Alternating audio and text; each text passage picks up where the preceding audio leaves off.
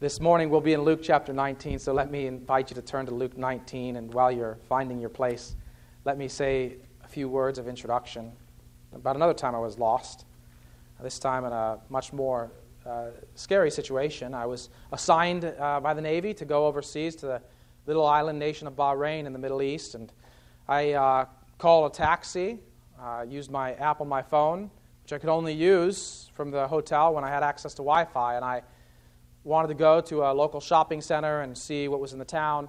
And the taxi driver dropped me off in a very nondescript place in Bahrain, and he insisted that that's what I asked for, and he had other jobs to get to. And so here I was in the middle of a city of 1 million plus people, nearing sundown, having no idea where I was, unable to use my phone to get back to where I had come from, not knowing the local language, and not knowing the local customs. What was I to do?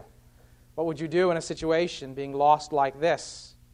Well, I didn't know which way was north or south, so I just wandered and wandered there in Bahrain in June in the heat, and finally I saw a familiar sight, a Chili's.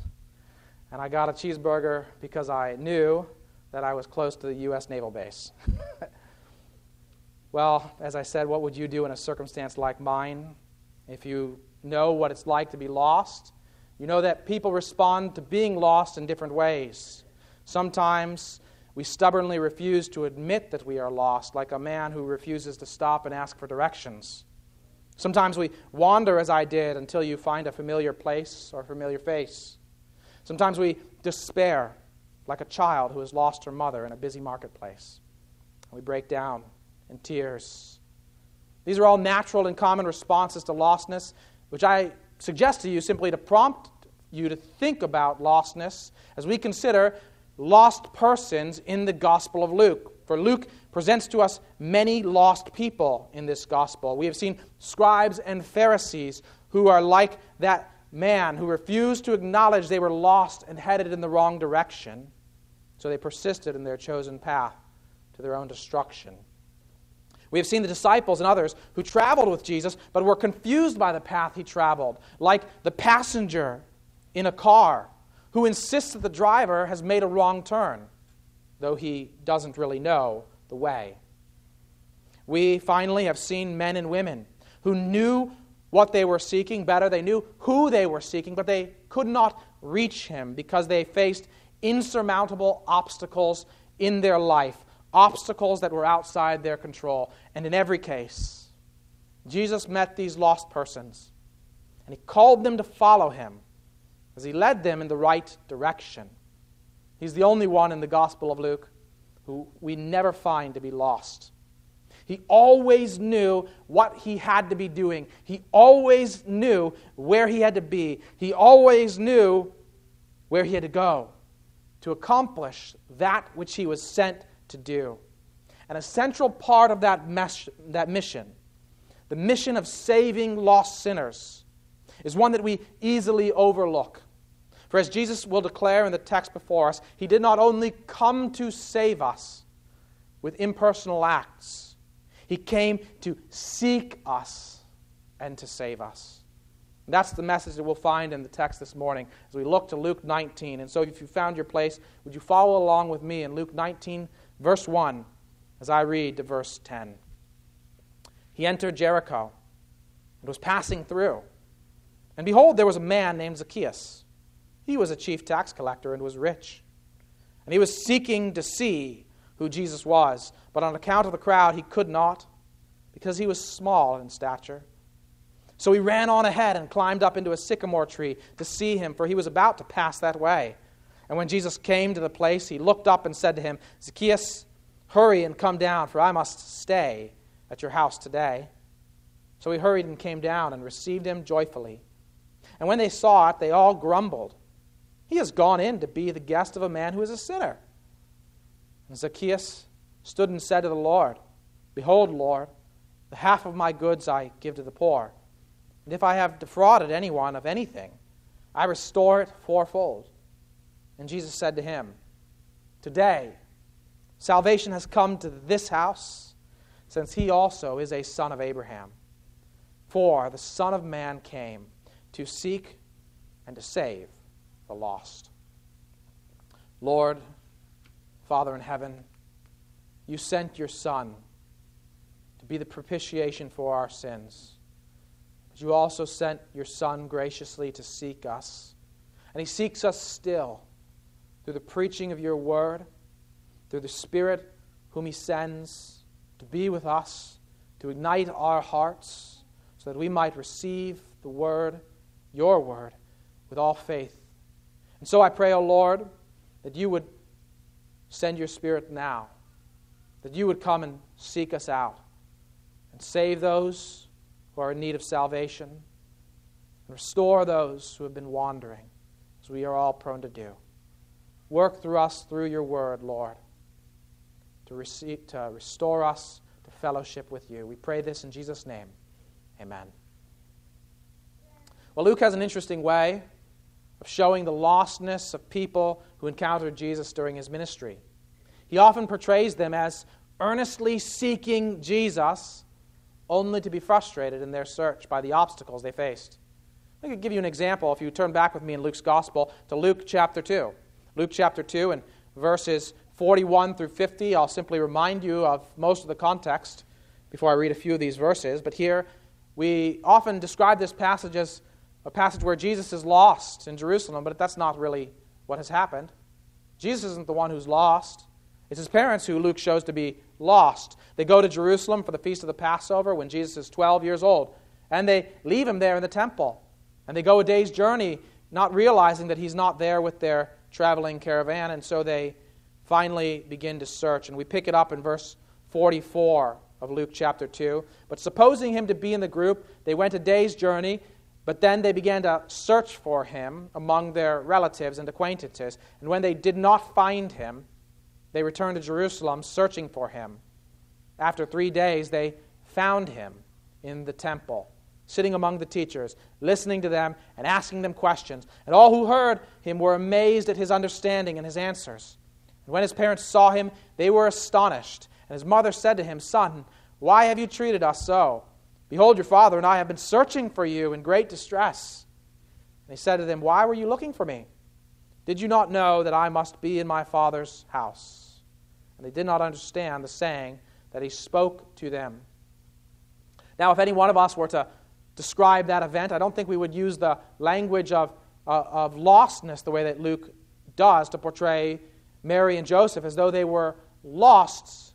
They had lost sight of their child, but they weren't lost per se, and they found him eventually. And yet that's exactly what Luke does, because even though they're maybe not precisely lost in that literal sense, there's an abstract way in which they are lost. They're lost in their quest for Jesus. They don't know where he is, and so they're searching for him, but they're not finding him. And Luke does this quite a few times in his gospel to portray people as lost in some greater way, in a more abstract way, you might say. So that even when they do finally find him, they're bewildered. They're at a loss for words. They don't understand what they're seeing and what they're hearing. But Jesus knows. He knows where he needs to be, where he must be. He knows what he must be doing at that moment, even at that early age, at the age of 12. And you can turn forward to Luke chapter 5, and we see a very similar way in which Luke describes people who are seeking Jesus, but they're not finding a way to him. There, again, I'll remind you the context. Here we find a man who's paralyzed, and he's on a stretcher, and his friends are carrying him to try and get him before Jesus, but there's a great crowd, and they cannot penetrate that crowd. So in verse 18, we pick it up and we read, "And behold, some men were bringing on a bed a man who was paralyzed, and they were seeking to bring him in and lay him before Jesus, but finding no way to bring him in because of the crowd, they went up on the roof and let him down with his bed through the tiles into the midst before Jesus. And there Jesus will see that they demonstrated faith by their perseverance. But before we see that, Luke does portray them, in a sense, as lost, and in a sense, as unable to overcome some obstacles, even if they do ultimately overcome it. Ultimately, then, what we see is that Jesus is the one who takes the initiative to reach out to them. They wanted an audience with him. Presumably, they wanted healing. But Jesus takes a further step to forgive this man's sins, seeing his faith. And then to prove that he has authority to do such a thing, raises him from the grave. It's just a little literary technique that Luke does to portray people as lost, to make us to see that in some sense, in some way, they are like lost people who Jesus is coming to find. And there are other examples that I might direct your attention to, but I will leave that for another time for the sake of time. But I think it's important to observe this way in which Luke describes various individuals, because this is, in a sense, the gospel of the one who came to seek and save the lost. That's a primary way in which Luke would portray Jesus. And it's true that he wants us also to be seeking him. We see people who will seek Jesus, ironically, not for the right reasons. And Jesus will rebuke those individuals. They're seeking a sign from him, and they're not finding it. Or like the scribes and the Pharisees and Judas, they're seeking an opportunity to arrest or to betray him.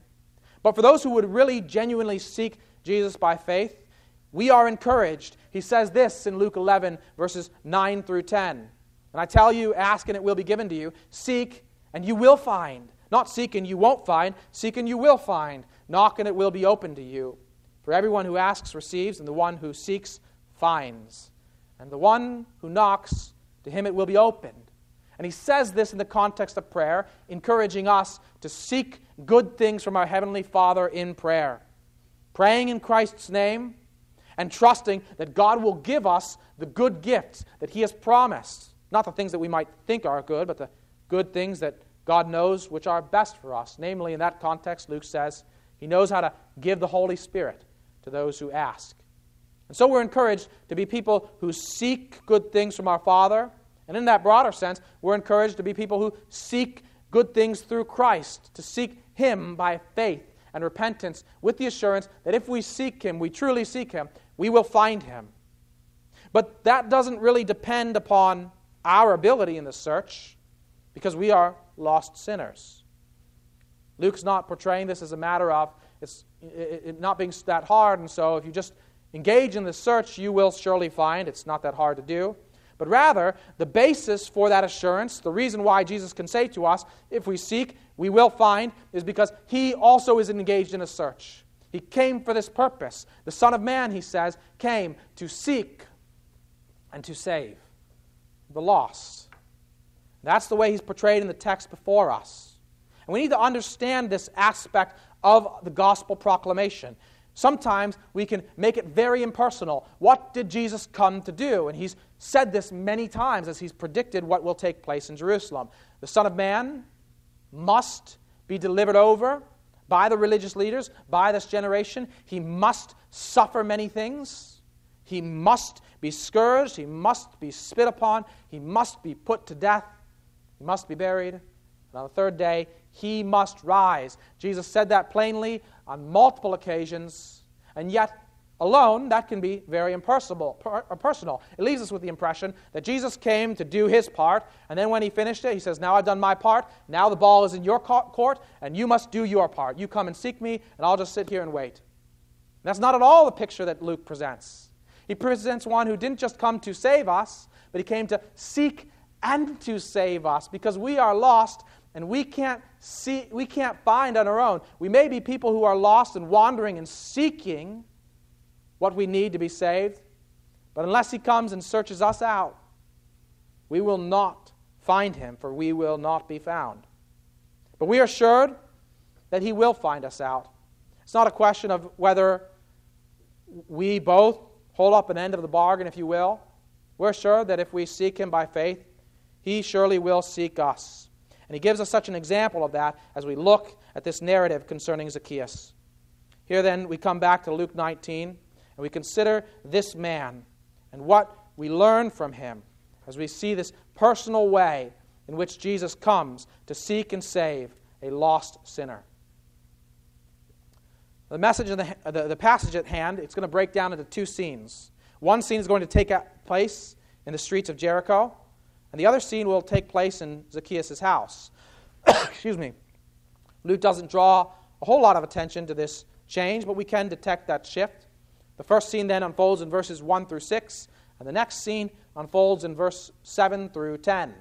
And in both scenes, what we see is that first, Zacchaeus takes an action, and then Jesus, in a sense, seizes the initiative and makes a pronouncement, makes a declaration.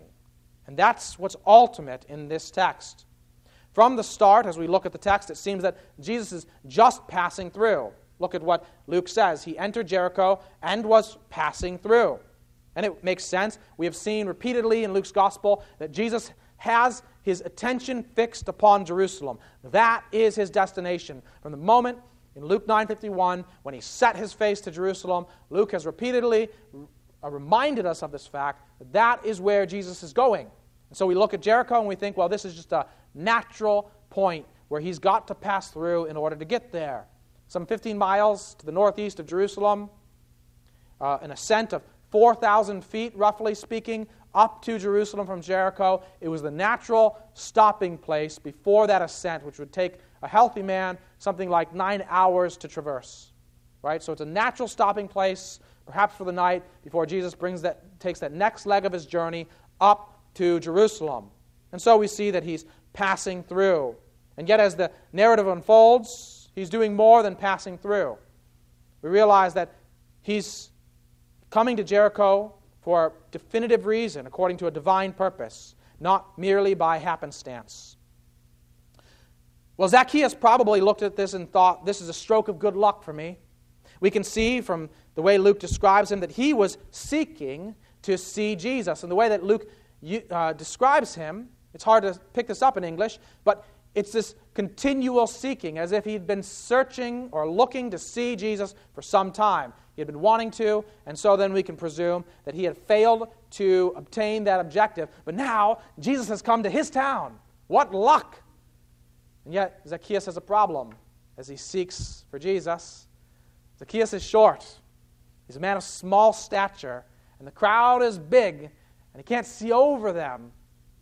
He's seeking, but even now he's frustrated in that search. But undeterred, Zacchaeus makes a plan. He develops a strategy. Here before him is a sycamore tree, and the sycamore trees of that region would have large branches that branch out horizontally, easy for climbing, and the leaves would be broad, and so it would be easy to climb up into one and sit over a road or a walkway and be concealed relatively from people. You could easily be missed in that tree, especially a man of such small stature. And so he runs on ahead. He spies a place where he sees that Jesus is going to pass by there, and he runs on that way. He just wants to see this man about whom, presumably, he's heard so much.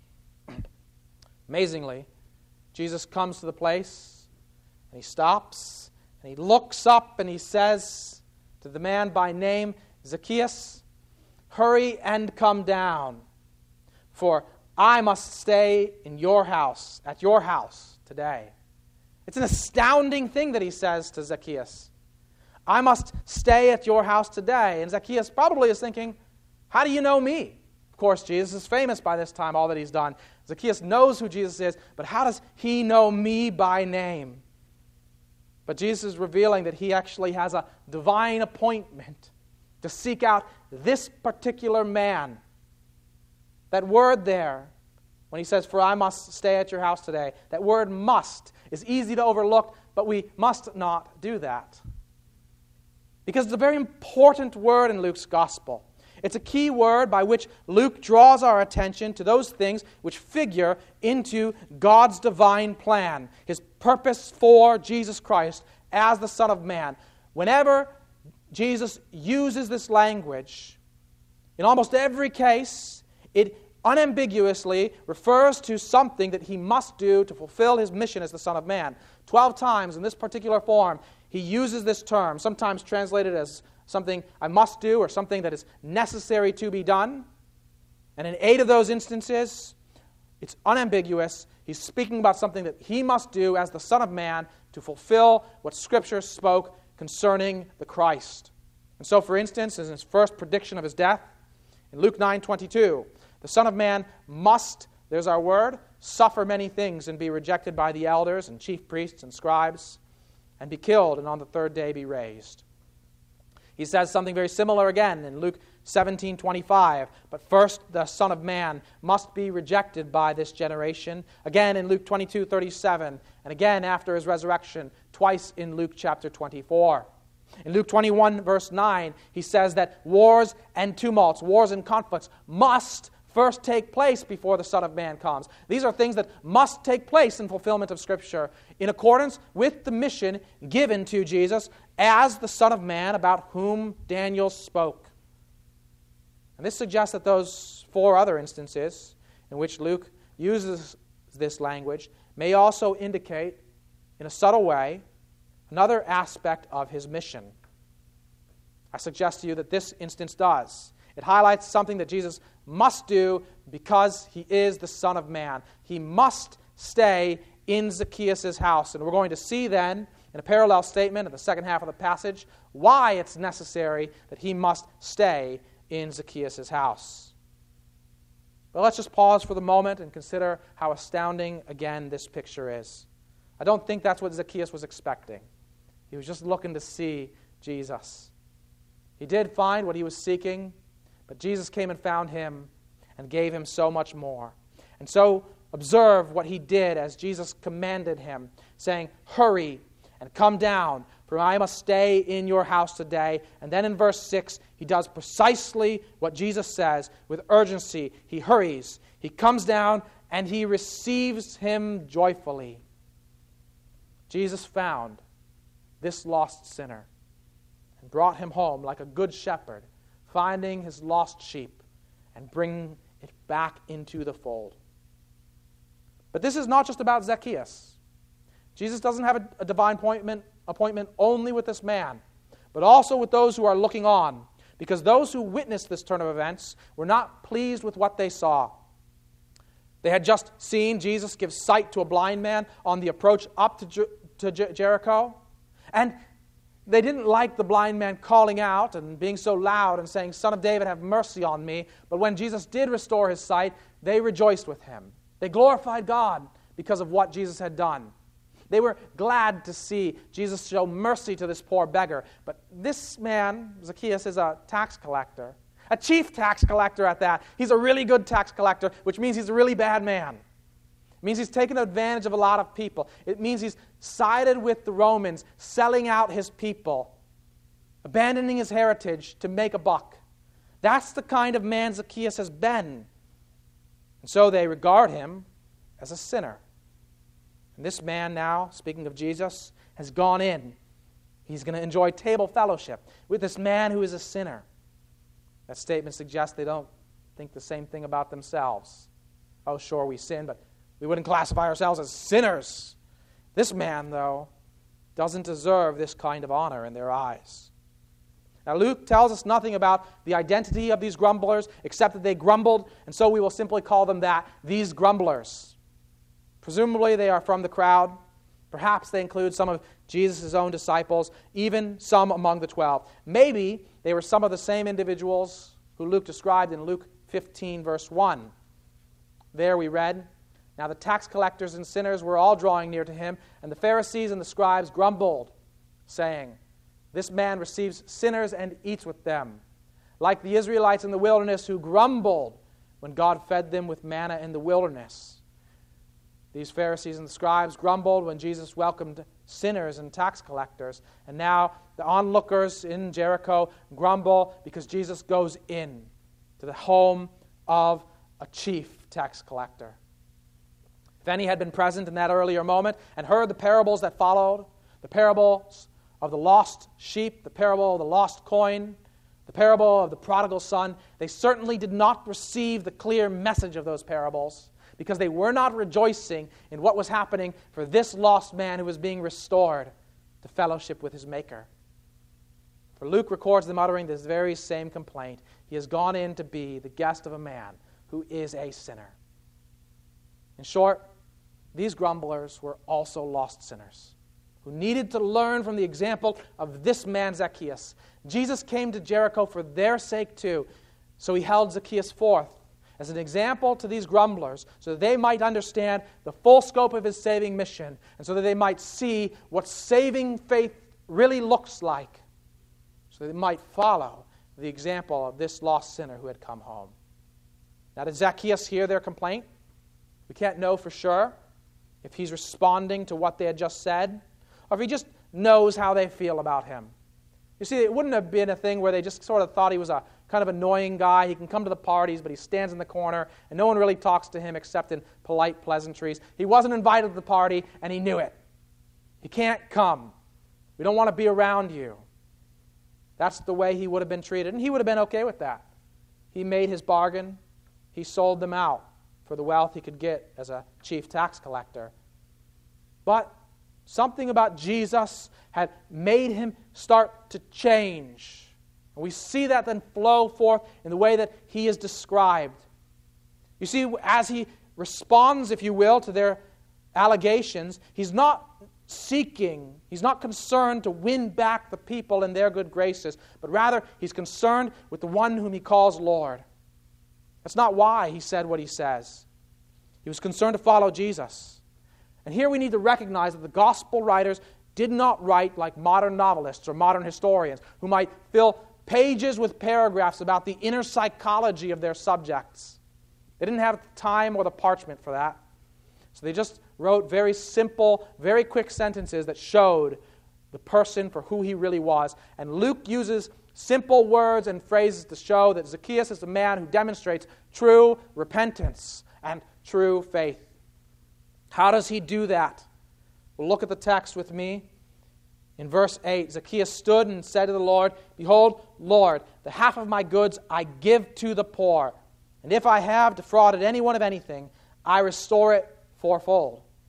And what we hear as we hear those words are echoes of things that we've read in Luke already. When we go back to Luke 3, verse 14, we see John the Baptist preaching to crowds in the wilderness and tax collectors and soldiers coming to him. And the soldiers and tax collectors, he tells them, bear fruit in keeping with repentance. In other words, show your repentance with your actions. And so they say, what do we do? And to the soldiers, he tells them not to extort people by way of false accusations. That word, false accusations, translated there as false accusations, is the same word that Zacchaeus uses here when he says, if I have defrauded anyone of anything. And it's a word that we find nowhere else in the New Testament, not again in Luke, suggesting that Luke would have us reflect on that earlier passage, but it does echo words that we hear in the Greek translation of several Old Testament texts, mainly Leviticus 19:11. You shall not steal, you shall not deal falsely, there's our language, you shall not lie to one another. In other words, what Zacchaeus is acknowledging is that he is guilty of violating the law of God if I have defrauded anyone, but he is resolved to make restitution for that, to bear fruit in keeping with repentance. He's a truly repentant man, and he's going to even go beyond that. Here we echo another text. We think back to Luke 18 and the rich ruler. Rich ruler who Jesus said, sell all your possessions and give to the poor, who was not willing to part with a penny. But here we see Zacchaeus, who, without even being asked or told, unprompted says, half of my goods, half of my net worth, I distribute to the poor. And that's before I start to make fourfold restitution for all the wrongs that I've committed. This is a man who demonstrates true repentance. He demonstrates true faith because he demonstrates, unlike the rich ruler, that his chief value is in knowing Christ and being known by Christ. Consider with me for a moment that comparison. Look back to Luke 18, verse 18. We read there, and a ruler asked him, "Good teacher, what must I do to inherit eternal life?" And Jesus said to him, "Why do you call me good? No one is good except God alone. You know the commandments. Do not commit adultery. Do not murder. Do not steal. Do not bear false witness. Honor your father and mother." And he said, "All these I have kept from my youth." When Jesus heard this, he said to him, "One thing you still lack. Sell all that you have and distribute to the poor, and you will have treasure in heaven. And come follow me." But when he heard these things, he became very sad, for he was extremely rich. Luke uses similar language and phrases to describe these men so that we can see that they bear some things in common, and yet, in the more important things, they are mere images of one another. They are both rich, and in a sense, they are both rulers. We could say here is a ruler, and we could say of Zacchaeus, he's a ruling tax collector. But they did not respond to Jesus in the same way. The rich ruler addressed Jesus as good teacher, which we might say, hey, that's quite an honor. If you said to me, good teacher afterward, I'd say, oh, like that's a lot to say. Just call me Will. But when we see that in comparison to what Zacchaeus says, we see it's not an honor at all. Good teacher, but Zacchaeus addresses him as Lord. Nor are these mere words. Zacchaeus demonstrated that he really regarded Jesus as Lord because he obeyed when Jesus commanded and with joy and urgency. But the rich ruler went away sorrowful, would not do what Jesus commanded, even though he promised him heavenly treasure that would last forever. Zacchaeus acknowledged his own sinfulness through repentance. The rich ruler claimed his own righteousness with pride. The rich ruler treasured earthly wealth more than heavenly treasure, so he would not part with even a penny for the poor. Zacchaeus treasured Christ, so he freely gave half his worth to the poor, and he promised whatever was necessary beyond this in restitution to all he had wronged. Why does Luke create this contrast between the rich ruler and between Zacchaeus? If we recall all that Luke has said to this point, we might draw some wrong conclusions. And this is why Zacchaeus is so important in Luke's narrative. We remember things like the parable of the sower, where we had thorny soil, and the thorns in the soil represented what? The cares and riches of this life, those things which stifle faith so that people aren't fruitful.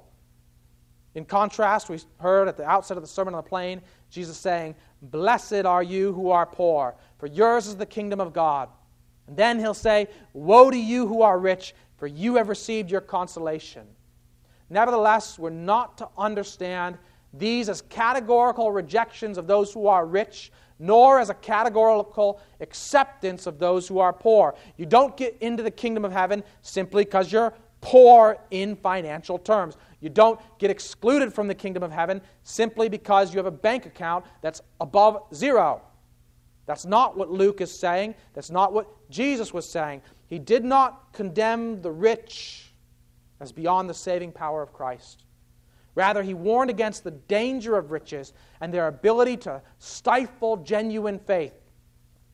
Here, Zacchaeus serves as a powerful example to us, showing us that no one, even a rich man like Zacchaeus, and one who gained his wealth in ill-gotten ways by mistreating others and taking advantage of them, even he was not beyond Jesus' saving search. Even those who are rich in this age are not beyond his seeking and saving power. The rich ruler may have rejected Jesus' invitation for the sake of his riches, but this ruling tax collector abandoned his wealth to receive his Lord. So salvation came to his house that day. So Jesus put him forward to these grumblers as an example of genuine faith, so they might see that salvation is assured, even for tax collectors who believe in this way. He calls him a son of Abraham, not simply because of his heritage, but because he demonstrates that he's a son of Abraham by his faith, and so that they will be prompted to think in a new way with a new perspective about this man. The only other time that Jesus identifies someone as related to Abraham in this way is in Luke 13, in a similar context, where a ruler in a synagogue objects because Jesus heals a woman who's disabled on the Sabbath. And Jesus says to that hypocrite, "Ought not this woman, must not this woman, a daughter of Abraham, whom Satan bound for 18 years, be loosed from this bond on the Sabbath day?" The same is true of Zacchaeus. Must not this lost sinner be brought back to his Lord through repentance and faith? For he too is a son of Abraham. In other words, in both cases, self-righteousness blinded people from seeing and rejoicing in the saving work of the Lord. So, true to his mission, Jesus called them to repent of their grumbling and self-righteousness, by calling attention to genuine faith and repentance, and by challenging the grumblers to adopt a new perspective. For Jesus is the Son of Man, and He came not only to save, He came to seek and to save all who are lost. Now, Jesus is the Son of Man, and He came for this purpose, to seek and to save lost sinners like us. It does not matter if we're lost in the grip of sinful disobedience like Zacchaeus, or if we are lost in the sin of sinful self-righteousness like the rich ruler. In either case, we are lost. And the only solution to our problem is to seek Jesus through repentance and faith and to be found by Him. If we seek Him, we are assured that He will find us, so we will find Him. For though we don't have it within ourselves to overcome the obstacles that are between us and God, He will not fail in the mission for which He was sent. He came to seek all who are His, and He will do all that He came to do.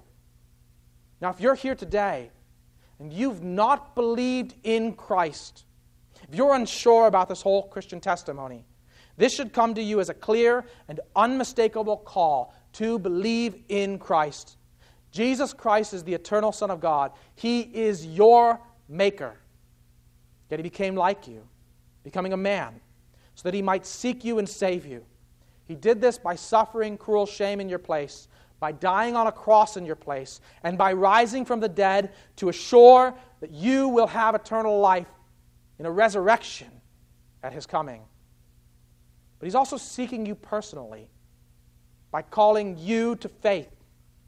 How? As you hear His word right now, you are hearing the words of Christ, and He is calling you personally to faith. True, He does not stand before you in visible form. I am not Him. But these words you have heard from this text, these are His words, and they're words for you. For your sake, these are written. He said of Zacchaeus, today salvation has come to this house, since he also is a son of Abraham. Because Zacchaeus did not harden his heart in unbelief, but he responded with repentance and faith. And to us also He speaks with similar words through the author of Hebrews in Hebrews 3, 13 through 15. But exhort one another every day, as long as it is called today, that none of you may be hardened by the deceitfulness of sin. For we have come to share in Christ, if indeed we hold our original confidence firm to the end. As it is said, today, if you hear His voice, do not harden your hearts, as in the rebellion. So, as I am commanded, I exhort you. Today is the day of salvation. Only repent of your sin and believe in Jesus and what He's accomplished for you. Today is the day. If you hear His voice, do not harden your heart like that rich ruler, and like so many others who rejected Him in that day. Like Zacchaeus, consider where you have fallen short of God's righteous commandments. You've heard them. You have heard the commandments He said to the rich ruler. Do not commit adultery. Do not murder. Do not steal. Do not bear false witness. Honor your father and mother. And if you've kept all these from your youth, if you can truly say that, I'd like to meet you afterward. I haven't. None of us has. Consider where you've fallen short of God's righteous commandments. Acknowledge your guilt. Turn from these sins. Pray to Christ for His mercy, and you will be found by Him. He will not leave you to wander. Then His words to Zacchaeus will be His words to you. Today, salvation will come to you, for Christ will come and make His home with you, as He promised in John chapter 14, 23. If anyone loves me, he will keep my word, and my Father will love him, and we will come to him and make our home with him. We keep Jesus' words when we repent of our sins and we believe the gospel, when we believe in Him. So if you have not yet believed, I urge you, do so now in your heart before God, and I assure you, you will be saved.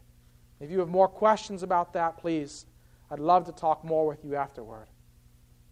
But this is not only a word for those who are lost in unbelief. There is a word here for all of us. who are, as we sing in the hymn, prone to wander, Lord, I feel it, prone to leave the God I love. If we are in Christ, we are sheep in His flock, but like sheep, we tend to wander. Then as we wander, we come to our senses, and we realize we are lost. We do not know how to find our way home. How does this text encourage us? How can we apply it to our lives? Let me answer this question in 2 steps. First, I want to consider some common ways that we lose our way. And second, I want to consider the means that God has appointed for the restoration of believers. There are many ways to get lost, but they all bear certain things in common. We get lost when we look away from Christ, our shepherd, and turn our attention to ourselves, either in self-righteousness, trusting in our own goodness, or in unrighteousness, seeking to satisfy all of our lusts. Either way, we stop trusting in Christ for our salvation and forgiveness, and we trust in our own good works, or we stop trusting in Christ to sanctify us by His Word and through the Spirit, and we start trying to grow in holiness through our own strength alone, or we just give up altogether on that and don't pursue it at all. And so we lose sight of Christ because we're so fixated on ourselves as we embrace the deceits of sin in this life. In either case, we've lost our way. And often both realities are true simultaneously. They become evident through a kind of despair. Joey Tomlinson, a pastor in Virginia, recently wrote an article titled Men and Despair, which I found very helpful. It's not just about men. It can be applied to any person. But he made some following observations about Christians who struggle with this kind of lostness. Despairing people often have a strong sense of injustice in the world, not unlike those who grumbled when Jesus enjoyed table fellowship with Zacchaeus. And they despair over such injustices. But they also feel incapable of controlling their sinful appetites, and so they descend into a greater despair over their own inability to do what God has commanded. But rather than reckoning with the injustice that they've committed in their sin against God, they become bitter, reactive. They isolate themselves from other believers. They despair of God's appointed means of grace, His Word, prayer, fellowship in the church, and they blame their failures on circumstances, or worse, on God Himself. I'm sure that I have been like this at many points in my life. I know it. And I'm sure that many might feel lost in the same way as well, lost in despair. In short, someone or something has displaced Christ as the object of our faith and the source of our joy, and we have realized that this person or thing is not trustworthy and not satisfying. But it has taken hold of us. We feel incapable of escaping its grip. We may stubbornly persist in our way like that lost man who refuses to admit he is lost. We may break down in despair like the crying child who has lost her mother. We may wander in confusion, unsure where to go. But what we need, what we hope for, is a deliverer, someone to come and seek us and find us and lead us from this despair. In this, Jesus' words at the end of this passage are a great assurance to us. For He came precisely for this mission. And just because He has ascended to heaven does not mean He has ceased from this mission. For He is the Son of Man who came to seek and to save the lost. But we must consider how, at the present, He accomplishes this mission. In some ways, Zacchaeus' experience is like ours, but in other ways, it is unique. Jesus is not going to walk through those doors physically. He is with us. But physically, we are His hands and His feet. And if we want to know how to escape our lostness, then we need to learn not to neglect nor to despise the ordinary means of grace, God's Word, prayer, and fellowship, and particularly the way in which they are personally applied. And this is key. And what I want to focus on today. It's not just a matter of reading the Bible in the morning and saying a prayer and saying, I've taken my magic pill and it should cure me from all my sins. Sometimes people present it that way, and it causes us to doubt whether these things actually work. The means of grace that God has appointed are more like regular exercise, more like daily nutrition that we need to take in order to maintain ourselves in the will of God, but they also need to be applied through personal fellowship with one another. We are the hands and feet of Christ, who God has appointed to represent Him, to bring people back to Christ through patient and gentle and faithful discipleship of one another. Make no mistake, it's still Jesus who seeks and finds us. We're merely His hands and feet. Scripture is His word, and in prayer we have His ear. Nevertheless, these are the means He has appointed to continually call us to repentance and faith. Let me illustrate what I mean. First, by reminding you of the passage. When we think about Zacchaeus, when we think about the rich ruler, both heard the word of Christ, but they did not respond in the same way. Was it because there was a deficiency in the means of grace? Was it because Christ's word was not enough? No. May it never be. It was not because His word was not enough. It was because one man had faith, one man did not. Christ has said, "My sheep hear my voice, and I know them, and they follow me." One man was not His sheep, and he didn't hear His voice. He didn't recognize it. And so when Jesus called him, he went away sorrowing. One man was. And so he heard His voice, and he responded in faith. Jesus gave a clear and unmistakable command to both men. To the one, it was different.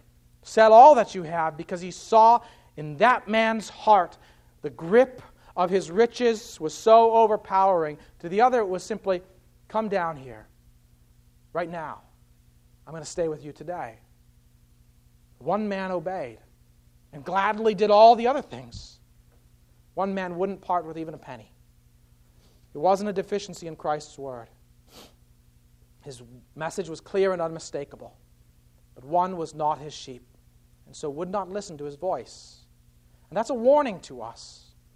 Now let me put this in two modern pictures as we think about the means of grace. And I've adapted these from things I've observed in my own life, and seeing the testimony of other Christians and their faithfulness to call sinners to repentance, graciously working it through us. And so let us embrace this mission. When people come to us to help us, to challenge us, to restore us, let us respond as people who are sheep of our good shepherd, who hear His voice in the Word of God. And where we see it being necessary for others, let us reach out to them too, with not our words, with the words of Christ, with all gentleness and patience and love, but with perseverance, as we seek to participate in this great work that the Son of Man came to accomplish and will perform, as He seeks and saves all who are His own. Let's pray. Father in heaven, we pray now that You would make us such a people who so love Your word and Your Son, so treasure Christ, that we count all things as loss. And if anything would take His place as the object of our ultimate affection, we pray, Lord, that You would not leave us alone, but seek us out and tear it from our hands, that we might, on that last day when the Son of Man comes to fulfill all that He will perform when He comes again, that we might be found in Him, faithful to the end. We know that this is not something we have the strength to accomplish, but we know that this is something that You will surely accomplish. So we trust You, and we pray these things in Jesus' name. Amen.